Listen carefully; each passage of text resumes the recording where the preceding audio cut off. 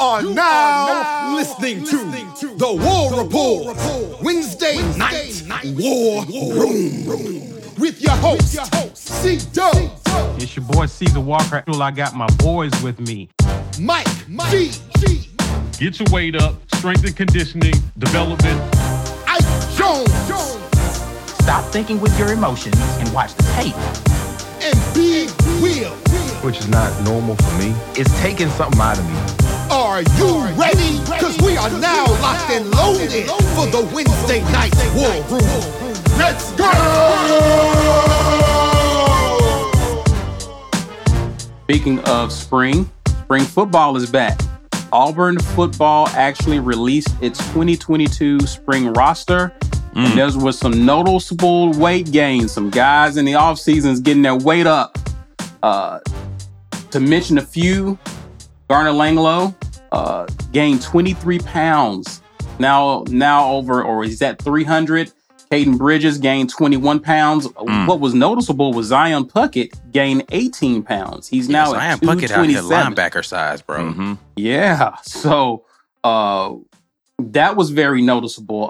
What was also stood out to me was Aku Leota actually put on 17 plus pounds since the last roster was listed. So he's at 257. So that's very interesting. Joko Willis put on 16. He's at 212. Zeke Walker is at 304. He picked up 15. Marcus Harris put on some, I think, much needed weight. He gained 15. He's at 294 from 279. Mm-hmm. So these guys actually are putting on some weight. I think what was also noticeable was, I think a lineman, Tate Johnson, actually lost 27 pounds. And so he's down under 300. He's sub 300 now at 285, according to what was recently released. Of course, there were some guys mentioned their New Jersey numbers. Jay Fair, Rhyme, and Eugene Asante, the linebacker transfer from North Carolina. I want to talk to you guys just about, one of the things we emphasize is strength and conditioning. We talked about how guys last year, that was a big topic as guys were putting on weight and just bodies just look different. How do we feel about seeing some of these guys like the Aku Leotas, some guys in the trenches putting on extra weight? I'll start with you, Mike G. Listen, hashtag get your weight up is what the off-season mission is. So some of these weight changes, I'm like, man, these guys a hell of Guthries this off-season. But this is year two. This is year two of this off-season strength and conditioning program. We talked to TJ Finley about it on his interview.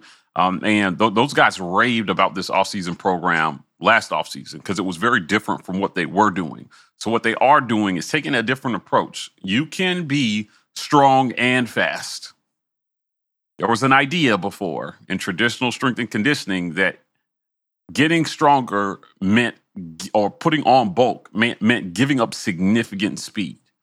They're a different breed these days. These 230, 240 linebackers can run 4.5s and come get you. So it just is what it is. We need that. We need to be. Not only do we need to get our weight up, we need to be durable this upcoming season. We got to be bulletproof this upcoming season. You do that in the weight room. So I'm happy to see some of the weight gain. It's a good thing.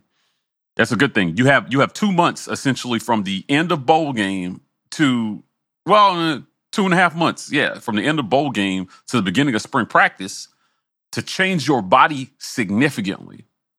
You'll get a few more months during the summer because you got to ease off some of that weightlifting once you start to get into practice. They'll still lift weights, but it's not as intense.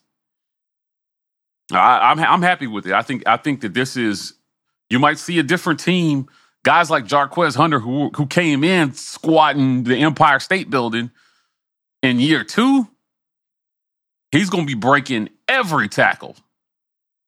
If you come at his legs, he might be breaking every tackle. And if you try to tackle him up high, good luck.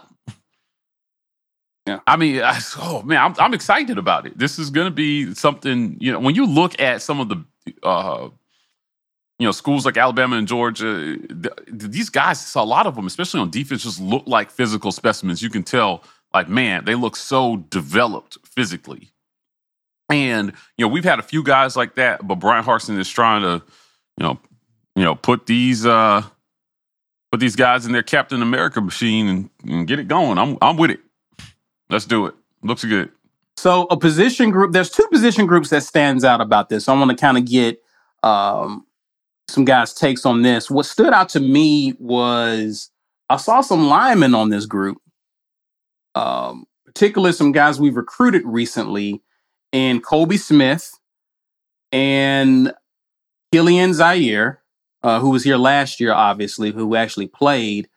But also we had Garner Langlow. These are some O-line guys who are actually beefing up. So how significant is it to see some of our young O-linemen who's had a chance to come in, get familiar with what's being asked of them, but also have an opportunity to build their strength, get bigger, get more physical in the offseason? Ike, I'll go with you. Yeah, listen, I echo the sentiments here of John Brannon. The weight gain is good if it's muscle, right? Like you don't want to come in overweight and out of shape. Facts.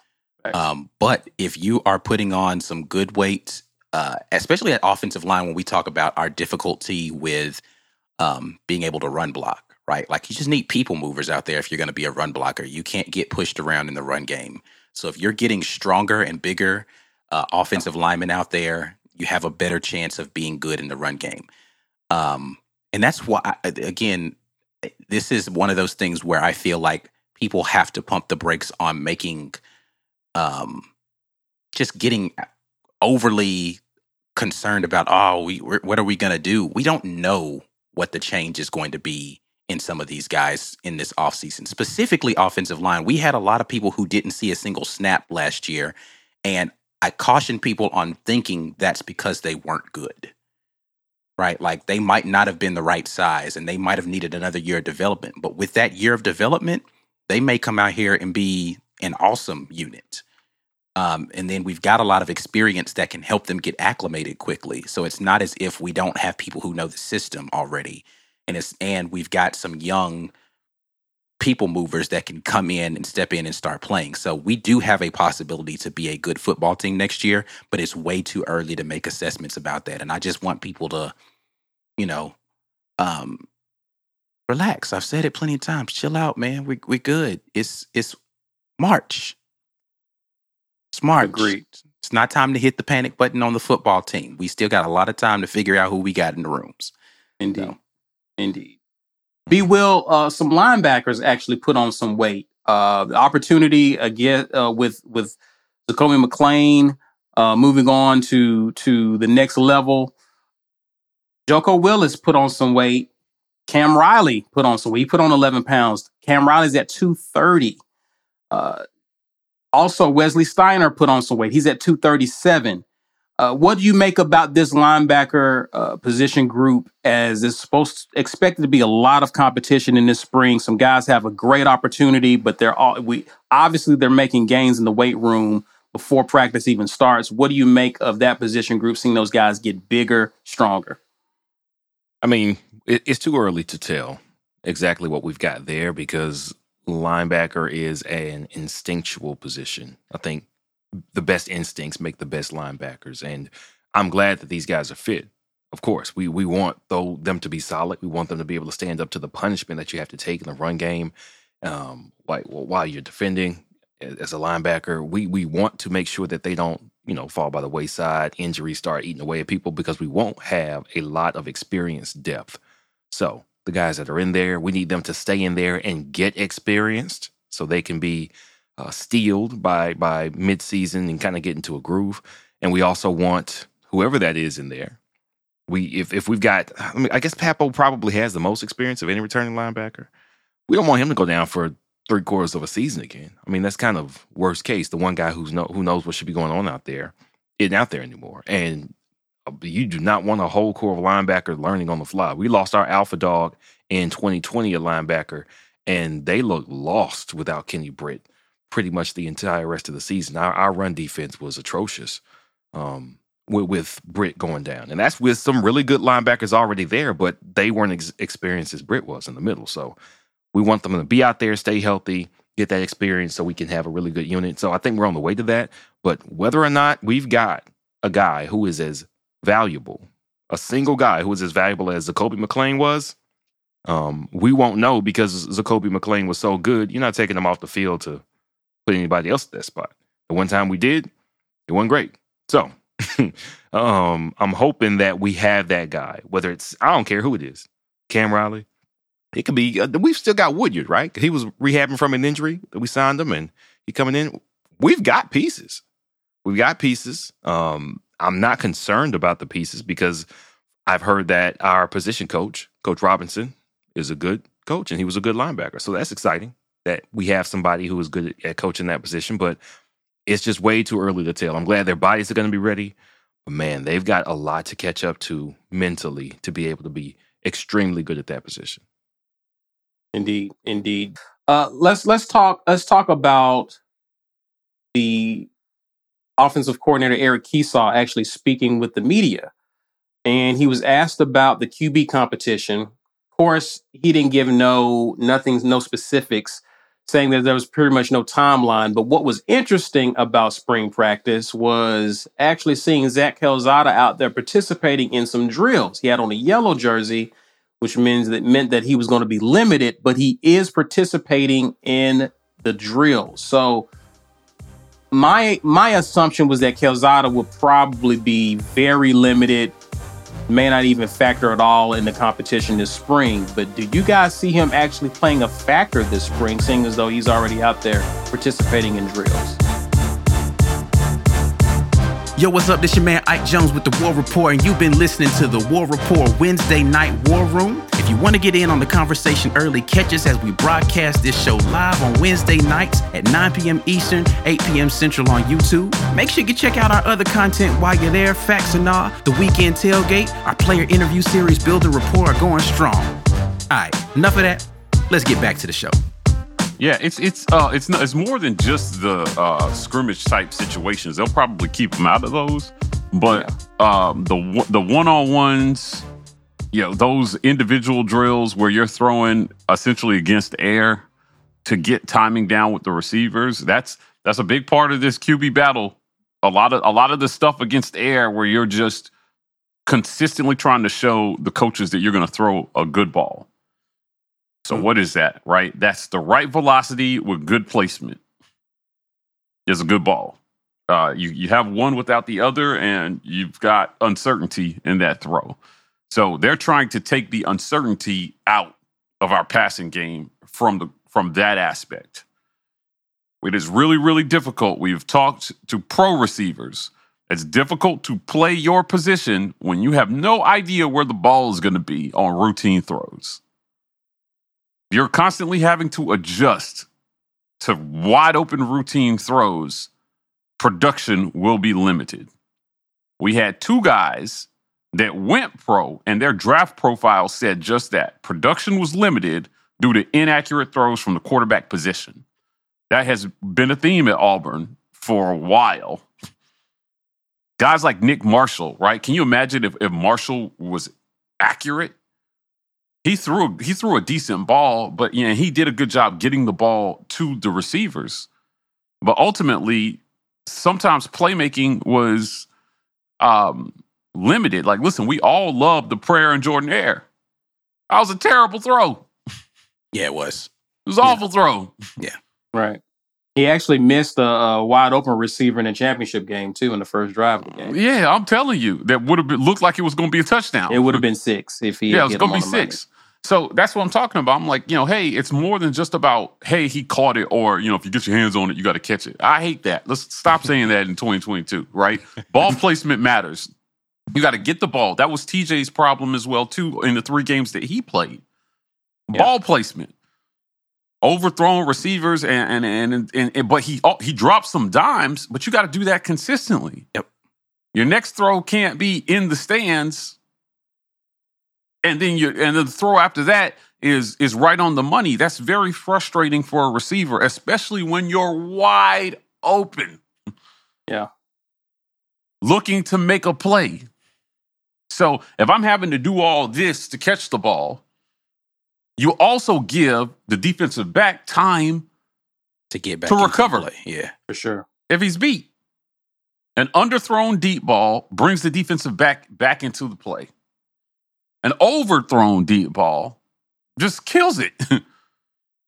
So that's what they're going to be trying to establish early in spring practice. And if you listen to Brian Harson's comments on this, he said, listen, you're going to have a bunch of guys and they're going to look great, but at some point, somebody's got to separate themselves in this quarterback battle. That's where you start to separate early in the quarterback competition. Consistency in the little things. Yep. Is the quick out? Is it where it needs to be? And are you giving the running backs and the receivers a chance to make a play after the catch because you threw a good ball? Say it with me. Like, it's not just getting it to the receiver or to the running back. How you throw the ball matters. There are all different kinds of throws. Right. When you hear them talk about throwing with touch, that's it. It's the balance between velocity and ball placement. And to place the ball where it needs to be sometimes you got to take a lot off of it or just to make it catchable. You can't go out there and throw fastballs and then expect and then blame the receivers for dropping it. I will die on that hill too. If we have a bunch of drops, I'm always looking at how are those balls thrown? It's not always on the receiver. Or are we setting our receivers up to get killed? Leading them over the middle or not dropping, setting, some of the best throws that are made between a quarterback or a receiver is when the quarterback sees where the defender's at and he leads the receiver where he needs to go to keep him from getting his head taken off. I'll put this low and I'm going to sit him down because the safety's coming. They're going to be looking at those things. And if we have that this year, I'm telling you, Auburn's going to shock a lot of people. And suddenly these receivers are going to look so great and everybody's going they made all this progress in the offseason. So that's how you start to separate. That's what they're going to be looking at. Keesau and Harsin are responsible for that product. So everybody's clear. This is a joint venture between our head coach and our newly crowned offensive coordinator. They're going to be responsible for the product at quarterback. And I would challenge each and every one of these quarterbacks that once the spring is over, go out and find yourself a QB coach. Find somebody to work with in the offseason on the fundamentals and the mechanics, creating that consistency. Yeah. That's what you have to do.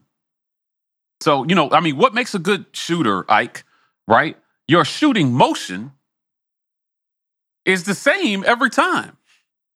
You practice 100 shots at the free throw line because you're not shooting every free throw differently. Right. A quarterback, you have to practice these different throws and you need to be able to make them the same way every time.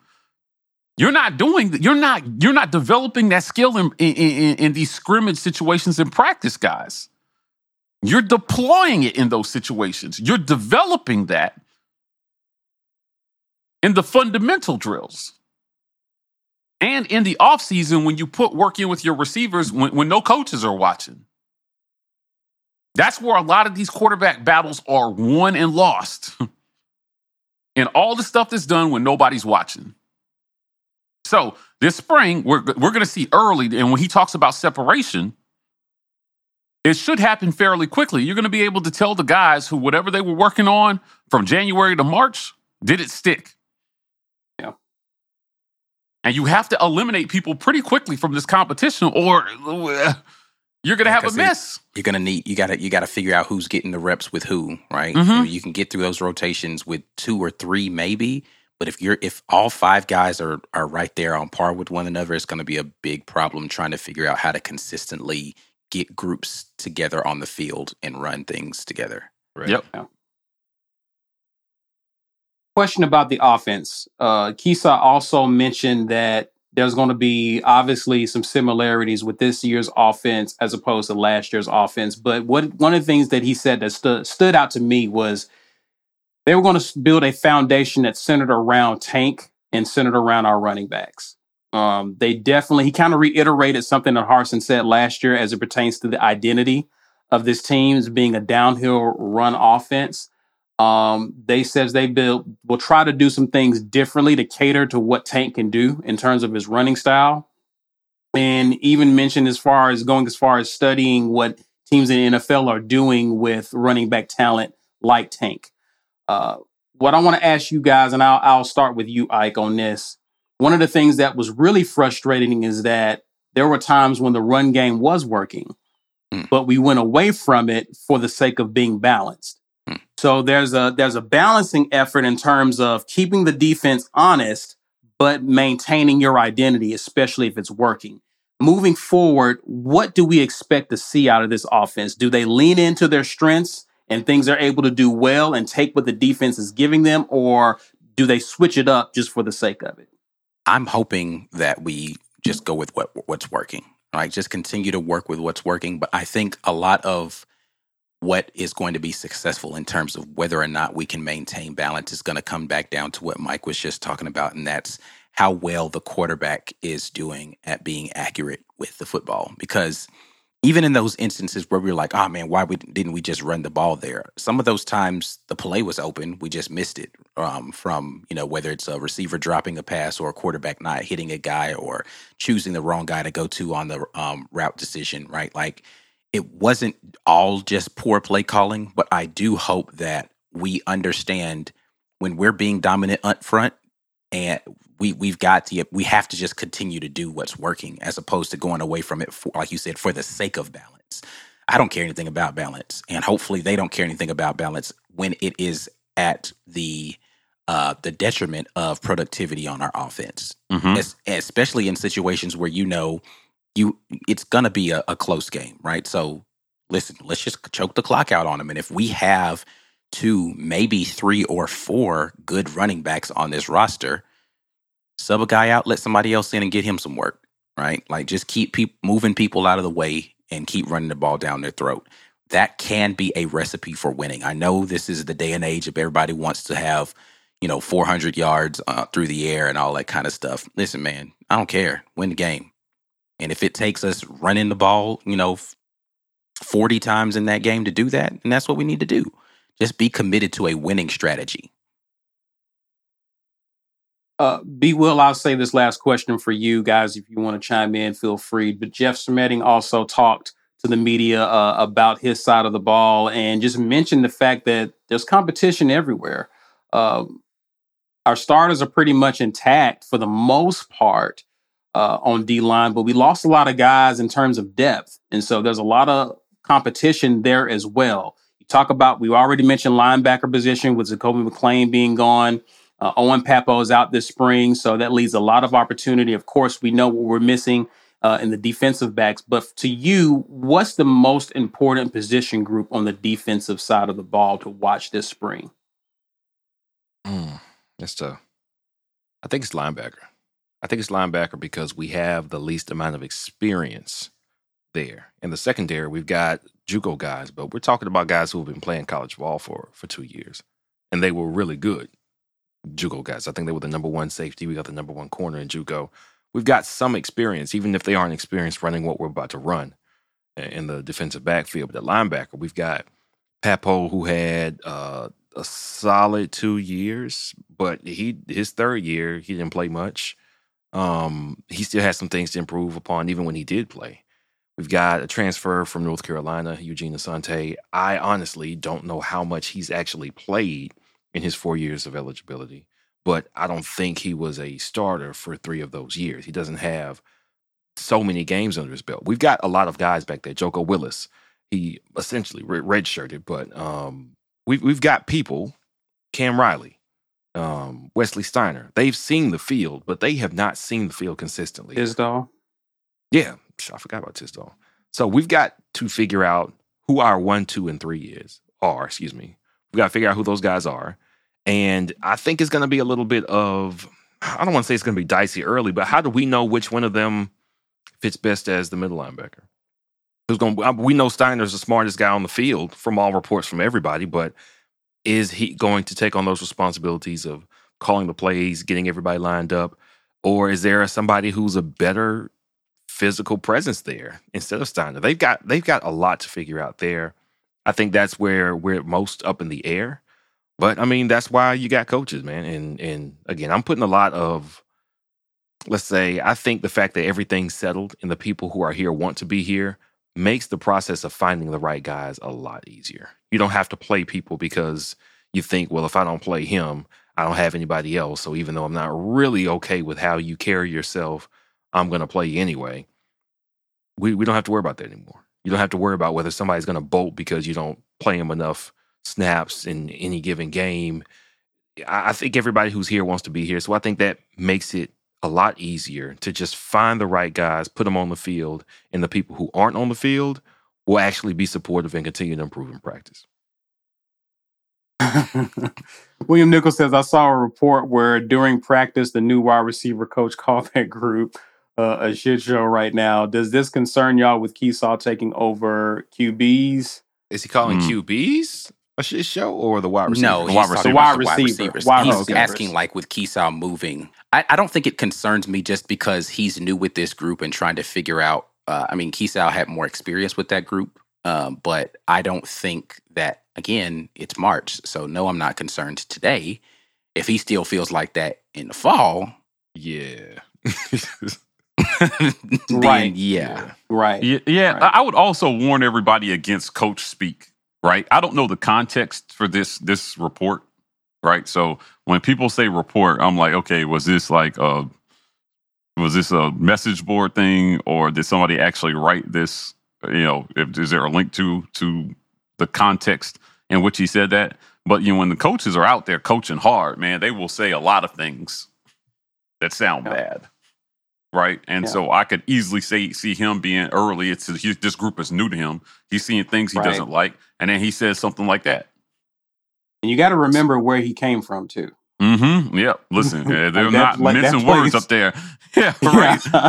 So I've heard Tomlin's hot mics, man. Like, I don't know. So I wouldn't read too much into that at this point. Yeah. And I think Ike brings up a great point. It's just March. He's saying this in October. Yes, we should be deeply concerned if it's still you got a lot of new guys in that group, and a coach that is trying to figure out how to coach guys to be successful, not just in this program, but just as wide receivers in general. A lot of youth, a lot of inexperience. They're likely going to look like that early. But the question is, how hard are they willing to work, and how quickly can they get acclimated? Not necessarily where they are what is this, day 2 of spring practice? Right. So, yeah, not concerned yet, but definitely something to keep an eye on. I think we all expected the wide receiver group to need some work, and hopefully, based upon the track record of this coach, he's going to put them in a position to be successful. And if they can get 70% of where they need to be before we start playing games in the fall, I think that's good, because we have to remember how terrible our wide receivers looked early last year, right? Yeah.